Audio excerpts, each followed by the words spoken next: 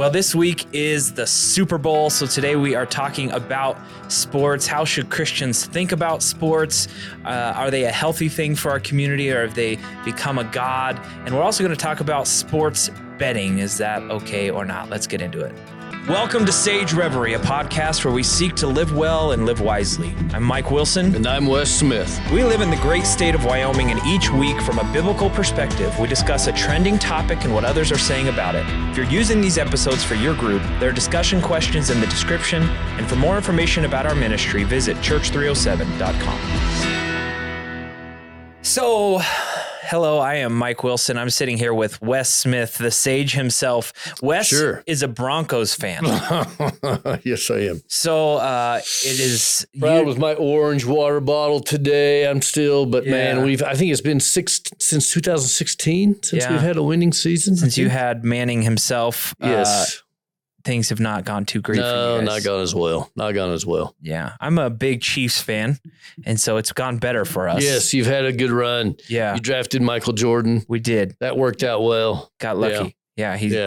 He has treated us well. Sports, I'm a sports guy. Like, I love watching sports. Probably my primary sport that I watch is the Chiefs football, NFL football. I also I'm a big Kansas Jayhawk basketball fan. I'm a Jag fan, so we've had a good run. Yeah, we have had a good run. Yeah, when we're talking about basketball. Yes. Yeah. Yes. Yeah. Right. Yeah. Let's differentiate that a bit. Not quite as good. Yeah. I grew up in a house where, Dad, I love you, but the Jayhawks might have been our second god. Okay. It took precedent over just about everything. It maybe still does a little bit too much, but my grandma, I remember growing up, my grandma hated sports to the core. If anybody was watching sports in her home or a home she was in, she would literally go unplug the TV and steal the cord. Like, really? She hated it. If you watched sports at all, she thought all sports watching was across the line. Cross the line. You're worshiping those guys. Stop worshiping those guys on that court. Yeah. It's not okay. So today we're going to kind of talk about how have we done in balancing sports. Do you feel like, is it okay for a Christian to even cheer for a competition, or are we meant to be more gentle and kind and respectful? Like, how should Christians moderate all the biblical advice about being, gentle with this competitive culture that we are in? Yeah, I'm going to come pretty pro sports. Okay. Right? Like I've preached the sermons about priority, and I get it that just like everything else in our life, we can get out of whack. But boy, I actually think sports have brought a lot of positive things for our culture. And I do not think when Jesus talks about meekness or gentleness or those kind of things, that is not the context that he's referring to. Yeah. That those two aren't relative to each other. So meekness is not weakness. And competition, the idea of competition is nowhere in Scripture referred to in a negative light. Yeah, you got Paul talking about fighting the good fight. Yeah, running the race, fight the good fight. Absolutely. It's these things were thought of positively in Paul's world. He says, I beat my body and I make it my slave. Yeah. When I look at that's some real life conditioning, it sounds like to me. Holy cow. He did not hold back. No. You assume at that point of his career? I don't know. You assume at that point in his life, he is beaten. Yes. Like, you talk about all the stonings and beaten with rods and shipwreck and all the things that had happened to Paul by this time. He knew what beating his body looked like. And he's like, the body is a tool that I will use to accomplish a greater good. And when you hear a description of what God is doing in our world, one of my favorite passages in Scripture talks about God in Revelation, God being victorious, and He is worthy to open the scroll. And all through Scripture, you see this picture of God being the victor. He is the champion. And so part of the reason why we get so excited about our faith is we believe we're on the winning team. Yeah. Like we read the back of the book type stuff and we win in the end. And so, our God is definitely not a weak, passive God, the way a lot of people think of him as being, but he is gentle and he is kind. And so I think when you talk about the balance of sports and life, I see this moderation, this need for moderation all the way through Scripture. Absolutely. In every arena. Let's not swing the pendulum. Yeah, right. Let's just recognize the value of both. Yeah. So good can be made into bad if it gets dysfunctional in ways that it does become an idol or a god. But you put children together. Yep. In a yard. Yeah. What are they going to do? They're going to play a game. Yeah. They're going to compete. There is within us this creativity and this desire for recreation that God speaks about of himself, I believe in Job. That I just think that's a God-given desire and part of us. And of course we take like sex, like lots of things. Food, we can make good things bad, of course, but let's not rail on the good things. Let's enjoy what God gave us and keep them in their place, but let's enjoy them. I think I would probably fall down on the side more that we've made sports too much of a god. Like I would probably lean more that direction than you do. Just because I've seen how much people have allowed it to cause them to make unhealthy decisions in their time with their family and their kids' success has become success in sports have become so incredibly important to their. But if it wasn't sports, it would have been something else, right? True. It would have been music. Yep. Another good thing. Yep. That you can do the same. It would have, I think sometimes we pick on the sort of the thing that it turned out to be that they chose instead. Right. And not the deeper problem that was inherent in that, whether we're going to talk about gambling here and later in this, it would have been something else. Fashion, music, you can video games, you can pick anything you want. Yeah. And you see people go down that road. We can pick food, right? We could do a whole podcast just on the misuse of food. When you said that? I don't know. Yeah. I just think I feel a little judged over here. Yeah, right. You could point pets out in my like upland hunting dogs, right? You could talk to me about how I'm out of control with that or something. Yeah. You'd be wrong, but you could mention it. And I just when we pick on sports, there's something deeper. It's not sports, right? So probably you should pick a losing team so that you don't get quite there you go. Maybe that's why I have this imbalance so perfectly in my life. It's wisdom that makes you cheer for the Broncos. Right. Christians are Broncos fans. You should try to lose. That's probably why. Okay. Right. Oh, really? I don't think that's true. Yeah, well. Okay, I want to play a video for you that is a David Platt video. Oh. I've read David Platt's books and I watch his sermons. I hesitate a little bit because he has a temptation of being a little legalistic and judgmental and harsh at sometimes. And about half of his sermons, I'm like, I don't know if I would have gone that far. But this is what he says about Christians in sports. Imagine for a moment that you live in another country, one completely foreign to this one, and you have an opportunity one fall to spend a week in Birmingham. So you come on a Sunday morning, and you observe many people, maybe even most, slowly rising to make their way to a building they call a church. They groggily approach that building for some sort of ceremony. Clearly, whatever happens at the beginning of that ceremony is not that important because most of the people don't come until after it has started. I'm not looking at anybody. Just saying. That's true. And so you watch them file in and begin to mouth the words to songs, many of them almost expressionless, virtually emotionless, after which they sit down and passively listen to someone talk to them for a period of time. You notice people starting to get a bit fidgety, uneasy, as the time for the ceremony to end approaches. When it's finally over, they quickly walk out. But as you walk with them, you listen to them, and you hear many of them talking with one another about something that had happened. In this scenario, this foreigner doesn't know what a church service is. Yeah, right. And then laugh as they recount another ceremony they'd been to, apparently a bit more interesting than this one. A ceremony that happens apparently on Saturdays. In fact, the rest of the week, that's almost all you hear people talking about, the coming Saturday ceremony. Even the people who were at the Sunday ceremony are strangely silent about what they heard and sang about there, but very enthusiastic about the Saturday that can't seem to get here soon enough. So as your curiosity is piqued, you begin to eagerly anticipate the coming Saturday ceremony with them. That Saturday comes, and you see people wake up and leave their houses dressed in some sort of outfit that they love to wear for these types of days. Many of them drive out of the city, some an hour west, others a couple of hours south, where they gather together on what they call hallowed grounds for the Saturday ceremony. They get there early for this ceremony, way early, where they eat and drink and laugh and play, not just with their family or with their friends, but with complete strangers. You've never seen community like this. And when the time comes, they all, tens of thousands of them, enter a shrine together. You can't think of another word for it. Where they raise their voices with passion to applaud some sort of assembly of children they don't know playing a game on a field. Children. As that game begins, they shout and chant and sing until they virtually lose their voices, with far more passion than the previous Sunday ceremony for sure.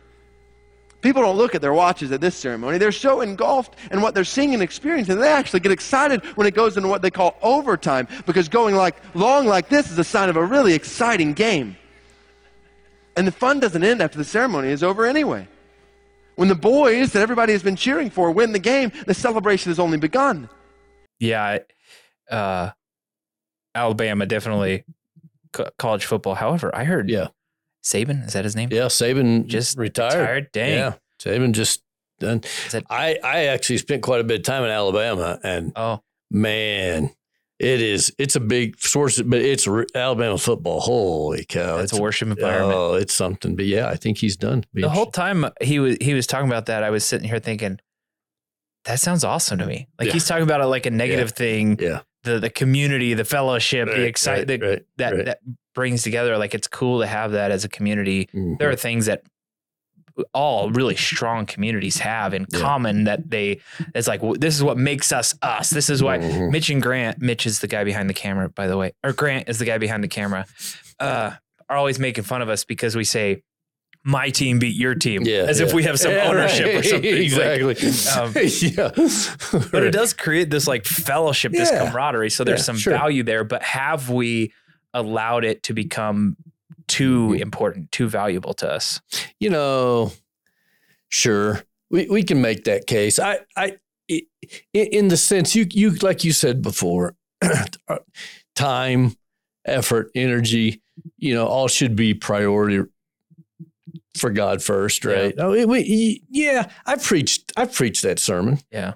Right. But I think you have to address this with reality. Sunday morning church, it's God did not design it. It's not going to be a rah-rah every time. It's a habit. It's a reverent humility. You say habit like a good thing, like it should be a habit. Yeah. It's meant not to be. It's actually meant to have a little bit of ritual to it, and a little bit of mundane. Mundane reflection. It's not to compare it to a ball game. If you, how old are your kids now?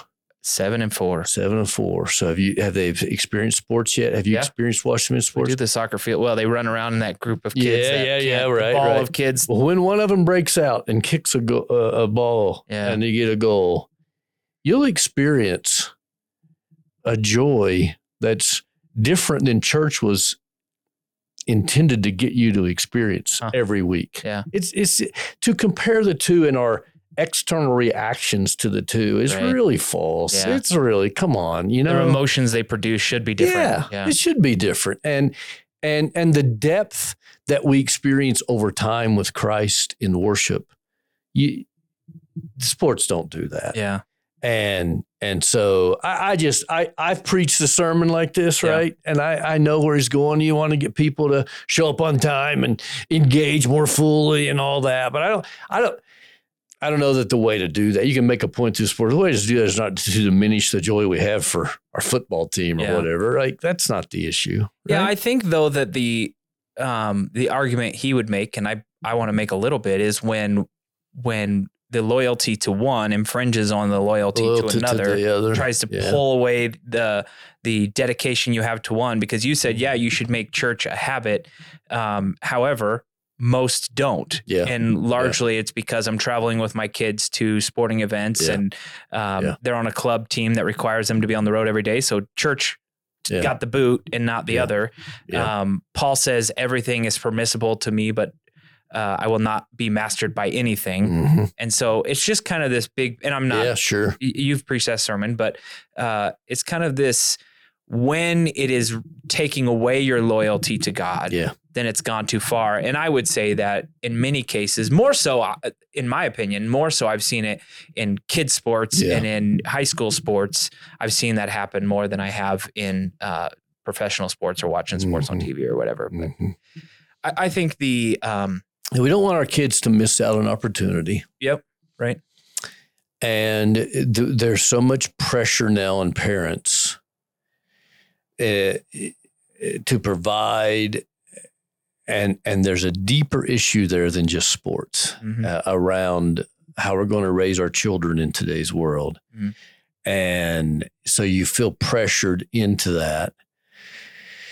And frankly, sometimes a local church has not yet persuaded somebody that raising their children with the habit of church is actually more beneficial to their future than having created a positive experience that sports can provide. So I agree with you. I think again, I would say let's not just criticize sports, but let's understand the deeper understanding of why somebody's making a poor choice that way. I kind of want to tip my hand on something too that's going to be a little bit unpopular, and it's college sports. And I'm not talking about the college sports you watch on TV.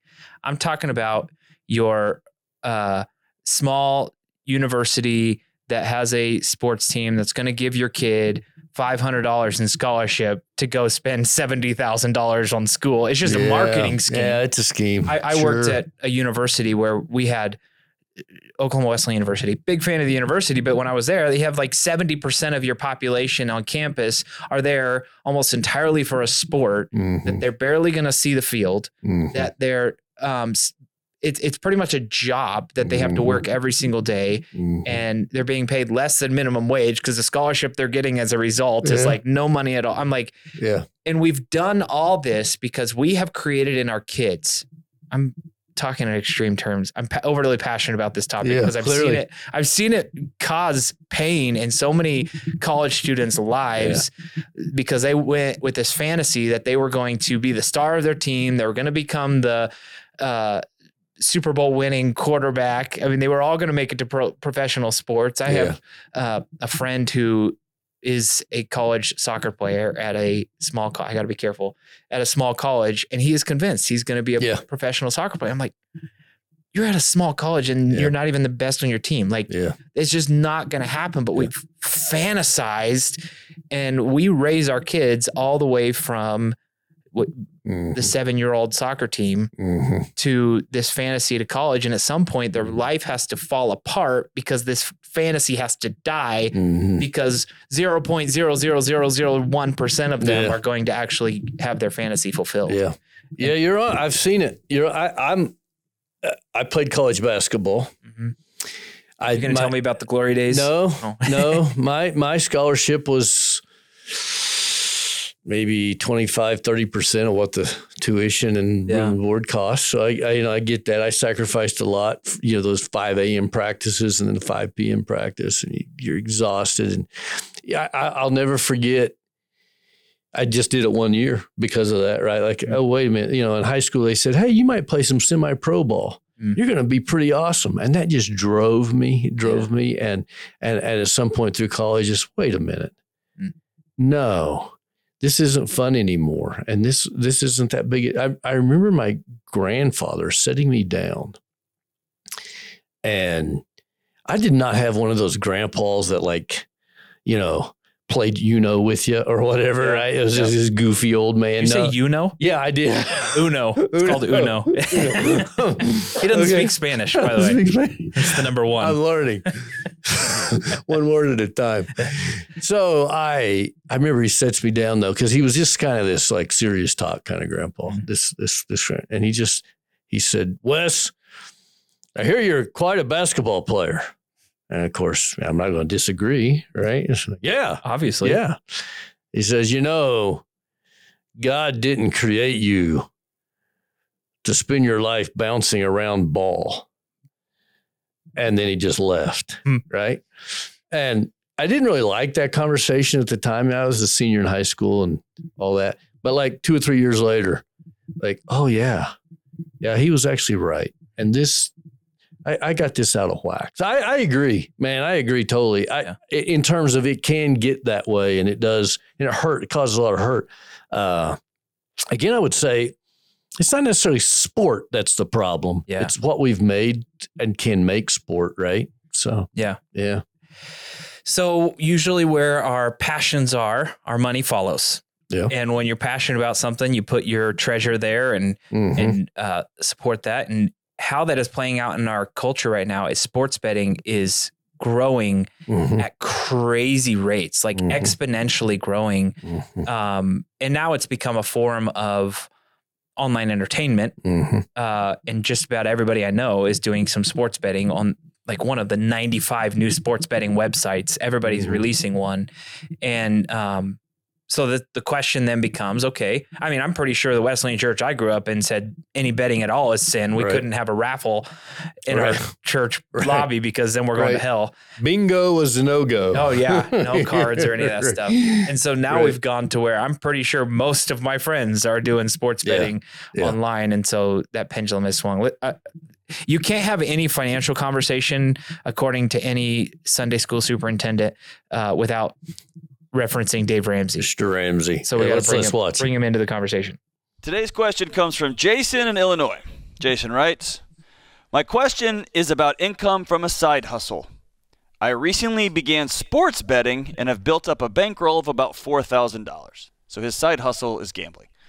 My wife and I have about $55,000 in total debt, excluding the house. We earn about $61,000 a year. I'm a saver," said the gambler. "My wife is a spender. We don't have a budget and need an additional $500 to cover our bills for the month. I have agreed to withdraw."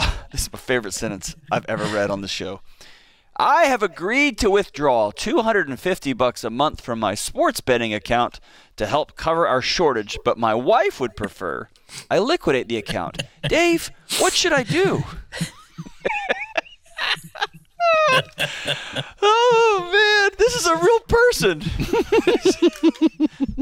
Oh, man. There's a human out there, Dave, that really asked that. If we don't say something stupid, we're going to be employed forever. Forever. Oh, man. All right, so Jason, you're not Jason, you're not from the South. Around the South, we would say, bless your heart. Bless your heart. So number one, gambling is not a side hustle. Because you're not that good, you prideful, arrogant little jerk. It's an addiction. It's an addiction. Number two, you're not a saver. Dave Ramsey doesn't mince words. You're a gambler. I sometimes, like, this guy sounds like he thinks he's not playing. He thinks he's so good at it that it's a guaranteed income. Yes. That's what I meant by you arrogant, prideful little jerk. That's what I was saying. Yeah. There's an arrogance that goes with this type of addiction that he thinks he's the exception to the rule, and he thinks that MGM Grand was built by Santa Claus instead of by bettors who lost their butts to Caesar. Right, in his palace. Yes. So liquidate this immediately, all $4,000. Put all $4,000, close all of your sports betting accounts. Take your wife out for a cheap meal and say you are sorry and that you have lied to her and you've been dishonest and you're going to go get help. And then go get a second job that you work for and that pays you every time. And you earn money and stuff. I feel like they made a lot of assumptions about that guy. They kind of, yeah. Because he does some betting does not mean he's necessarily addicted to it. Yeah. Right. Yeah, he might not be up for husband of the year, or he might not be like the Dave Ramsey poster child, but I think they might have got a little farther. It is funny. You saw the funniest part about that to me was that this guy was gracious enough to give his wife $250 a month to pay their debts. I'm out of his betting fund. We might want to watch that again when we talk about marriage. There's a couple of things we could talk about there. I think Dave Ramsey, though, it seems like, at least from that clip, that would draw the hard line, black and white, no betting. It's all wrong. Maybe he does, maybe he doesn't. I don't know. But I have a strong hesitation to ever creating those just firm, unless scripture overtly says it's a sin. I hate it whenever we try to add to scripture and create rules that are not written there. Yeah. And so I get it. I'm all for wisdom and moderation and balance in our lives. That's valuable. But just creating an across the board, it's always sin. And if you do any betting, then you're obviously addicted to it. Like, no, I mean, this is the same, in my mind, this is the exact same conversation as alcohol. So I got to be careful about having it because that's kind of a hot topic in our denomination. But if you're just creating a rule because you're trying to keep the extremists from going too far, then you're creating a rule that God intentionally did not create. He had the option of writing that rule. When he's creating his 10 commandments, he could have added an 11th that said no gambling. He could have added an 11th that said no drinking. He obviously did not do that. And so I have to put my opinion about it, what is a wise rule to place on your life, and say, for some reason, God didn't create that rule. And so if I feel called to not do this, then I will choose not to, and my family will choose not to because it's the head of our house, but I'm not going to enforce what I feel God is calling me to on everybody else. And I would add, if I feel like there are those in my circle of influence that struggle, then for their sake, it'll become law in my life, right? Yep. Like I'll do that for those that I might influence. It become law in my life, and so you would know this, that as a ordained clergy in the Wesleyan Church, we have chosen, so that I'm not a regular in Vegas doing all kinds of stuff because of the circle of influence I have as a superintendent, right? I don't know that would be good. So we've agreed on some things.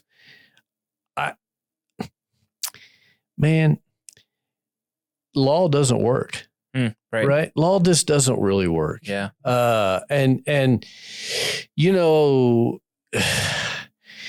I sometimes I think of Dave Ramsey as like the no fun person when we talk about money, and he's done a lot of good and he's actually had a positive impact in my life. So I want to be balanced, but in this discussion, whether it's sports or sports betting, I want to take the position of let's understand the underlying cause and be a little smarter than just law.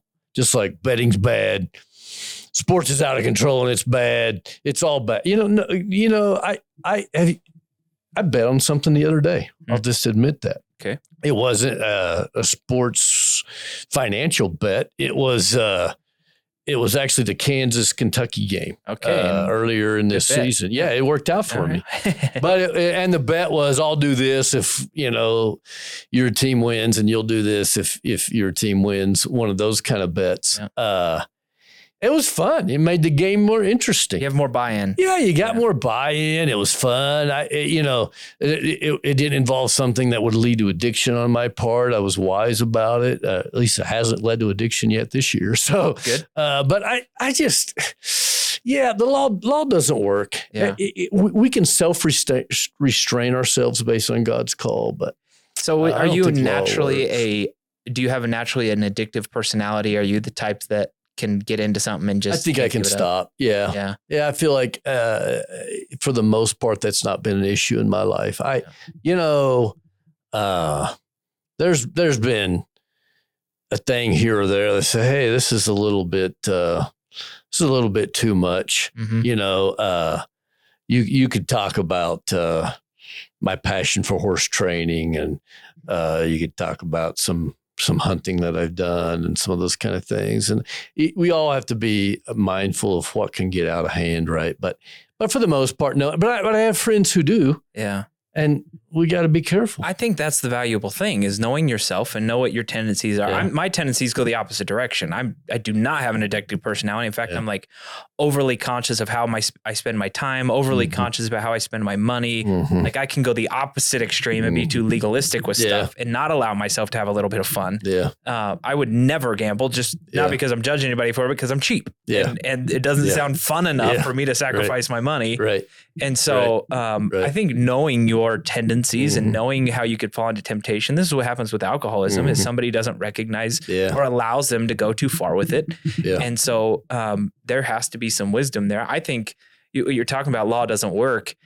A great example for me is when all this stuff about the sex abuse in the Catholic Church and all these priests were found out to have been done all these terrible things. My first reaction was, well, duh. Yeah. You forced a law on people that God didn't put on them, and they didn't. They weren't called to. I understand the idea of celibacy, but forcing all that large a group of men into celibacy gonna be tough. You're just asking for it'll be tough pain as a result of that legalism that you created. And so I'm not saying anything about Catholics. I just feel like we've got to be careful about creating a law that God didn't create, because we are going to have unintended consequences that we can't predict. Yeah. And if that consequence is pedophilia or whatever it is, because we enforced, what's the word I'm looking for? They can't get married. Monasticism? No. You start with an M on something. I don't think it's that word. Where a priest can't get married. Celibacy. Or we force celibacy on people that aren't called to celibacy. Yeah. We're just inviting problems when we create law that God didn't create. Yeah. Yeah. They're exactly right. We have to be very careful. I think of food in this conversation. God made it so that we have to eat to live. And yet food can be so incredibly destructive.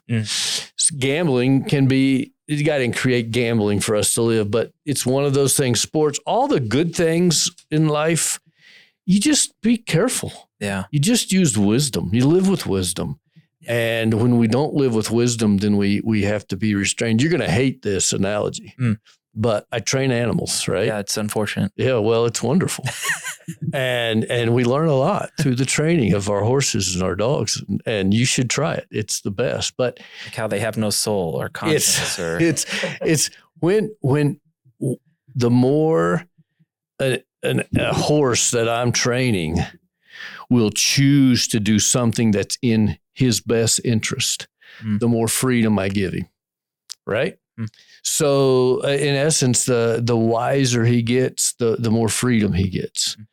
And I think in so many ways, God has you could make that same analogy with kids, you don't have to bring horses into it. You could, but horses is just better, see? So, but the more God has sown wisdom in my heart, the more freedom I can have. Yeah. See, and so I think the more immature and the more I'm operating in life without wisdom, the more I need law, the more I need lots of no's in my life, right?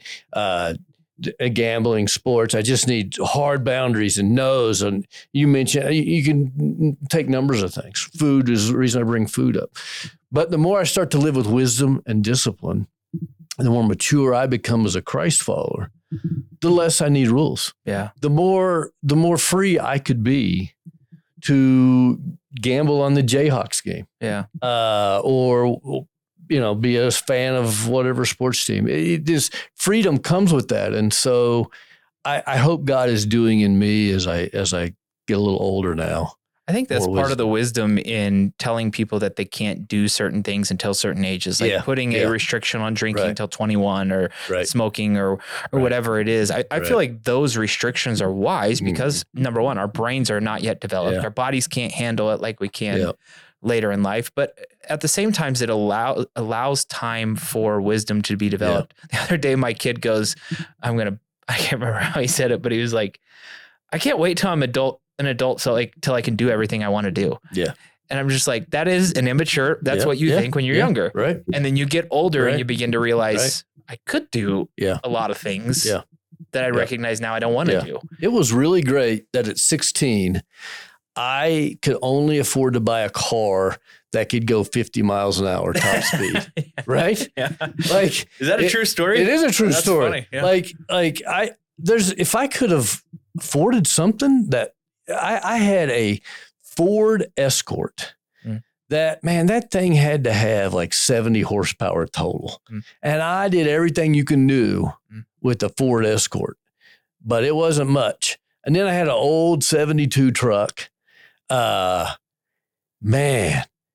if I could have afforded more, I would not be alive today. Right. Yep. Thank God for his limitations on our lives in so many ways. Yeah. So, yeah. You next time you tell that story, you should really start it off with, when I was 15, I got an Escort. Okay. I got a Ford Escort. Yeah. Oh. Age brings wisdom, and there are multiple things that I think it is valuable for us to say, let's restrict this activity because we've recognized its potential for addiction or its potential to cause pain.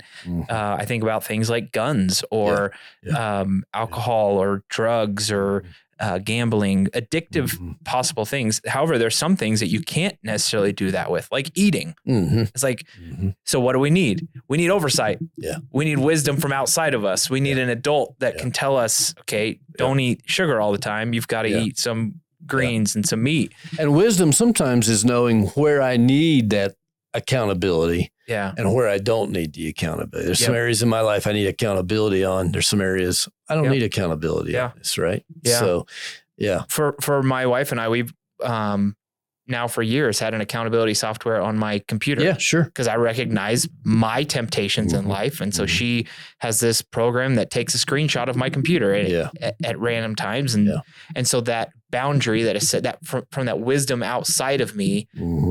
So I use the analogy of eating. I would say the same thing with sports. Yeah. Like we have, as parents, we have the responsibility as the wise, the adults in the conversation to recognize when it is becoming too pervasive, too all consuming in their lives. Yeah. And even though I have the desire to see my son better at soccer, so that I have that feeling of him scoring more goals, I also have to moderate my emotional connection to seeing him score a goal to the balance of, well, he needs to study as well, and he needs to do other things in his life, and this can't be all consuming because he's not going to be the next Messi. My dad, one of our rules growing up is you can play on any team you want, any sport you want. Sunday morning, you'll be in church. Yeah. And there was, for a little while, I was a halfway decent pitcher. This will be hard to imagine, but I was, for 2 years of my life, I was a really good pitcher. It's not hard to imagine. Okay. That's just obvious. Well, and I remember an all-star game that was a Sunday all-star game. And I remember the conversation to this day. Dad said, we made this commitment, and I know being the all-star pitcher would be a big deal, but we need to honor this commitment. And we did.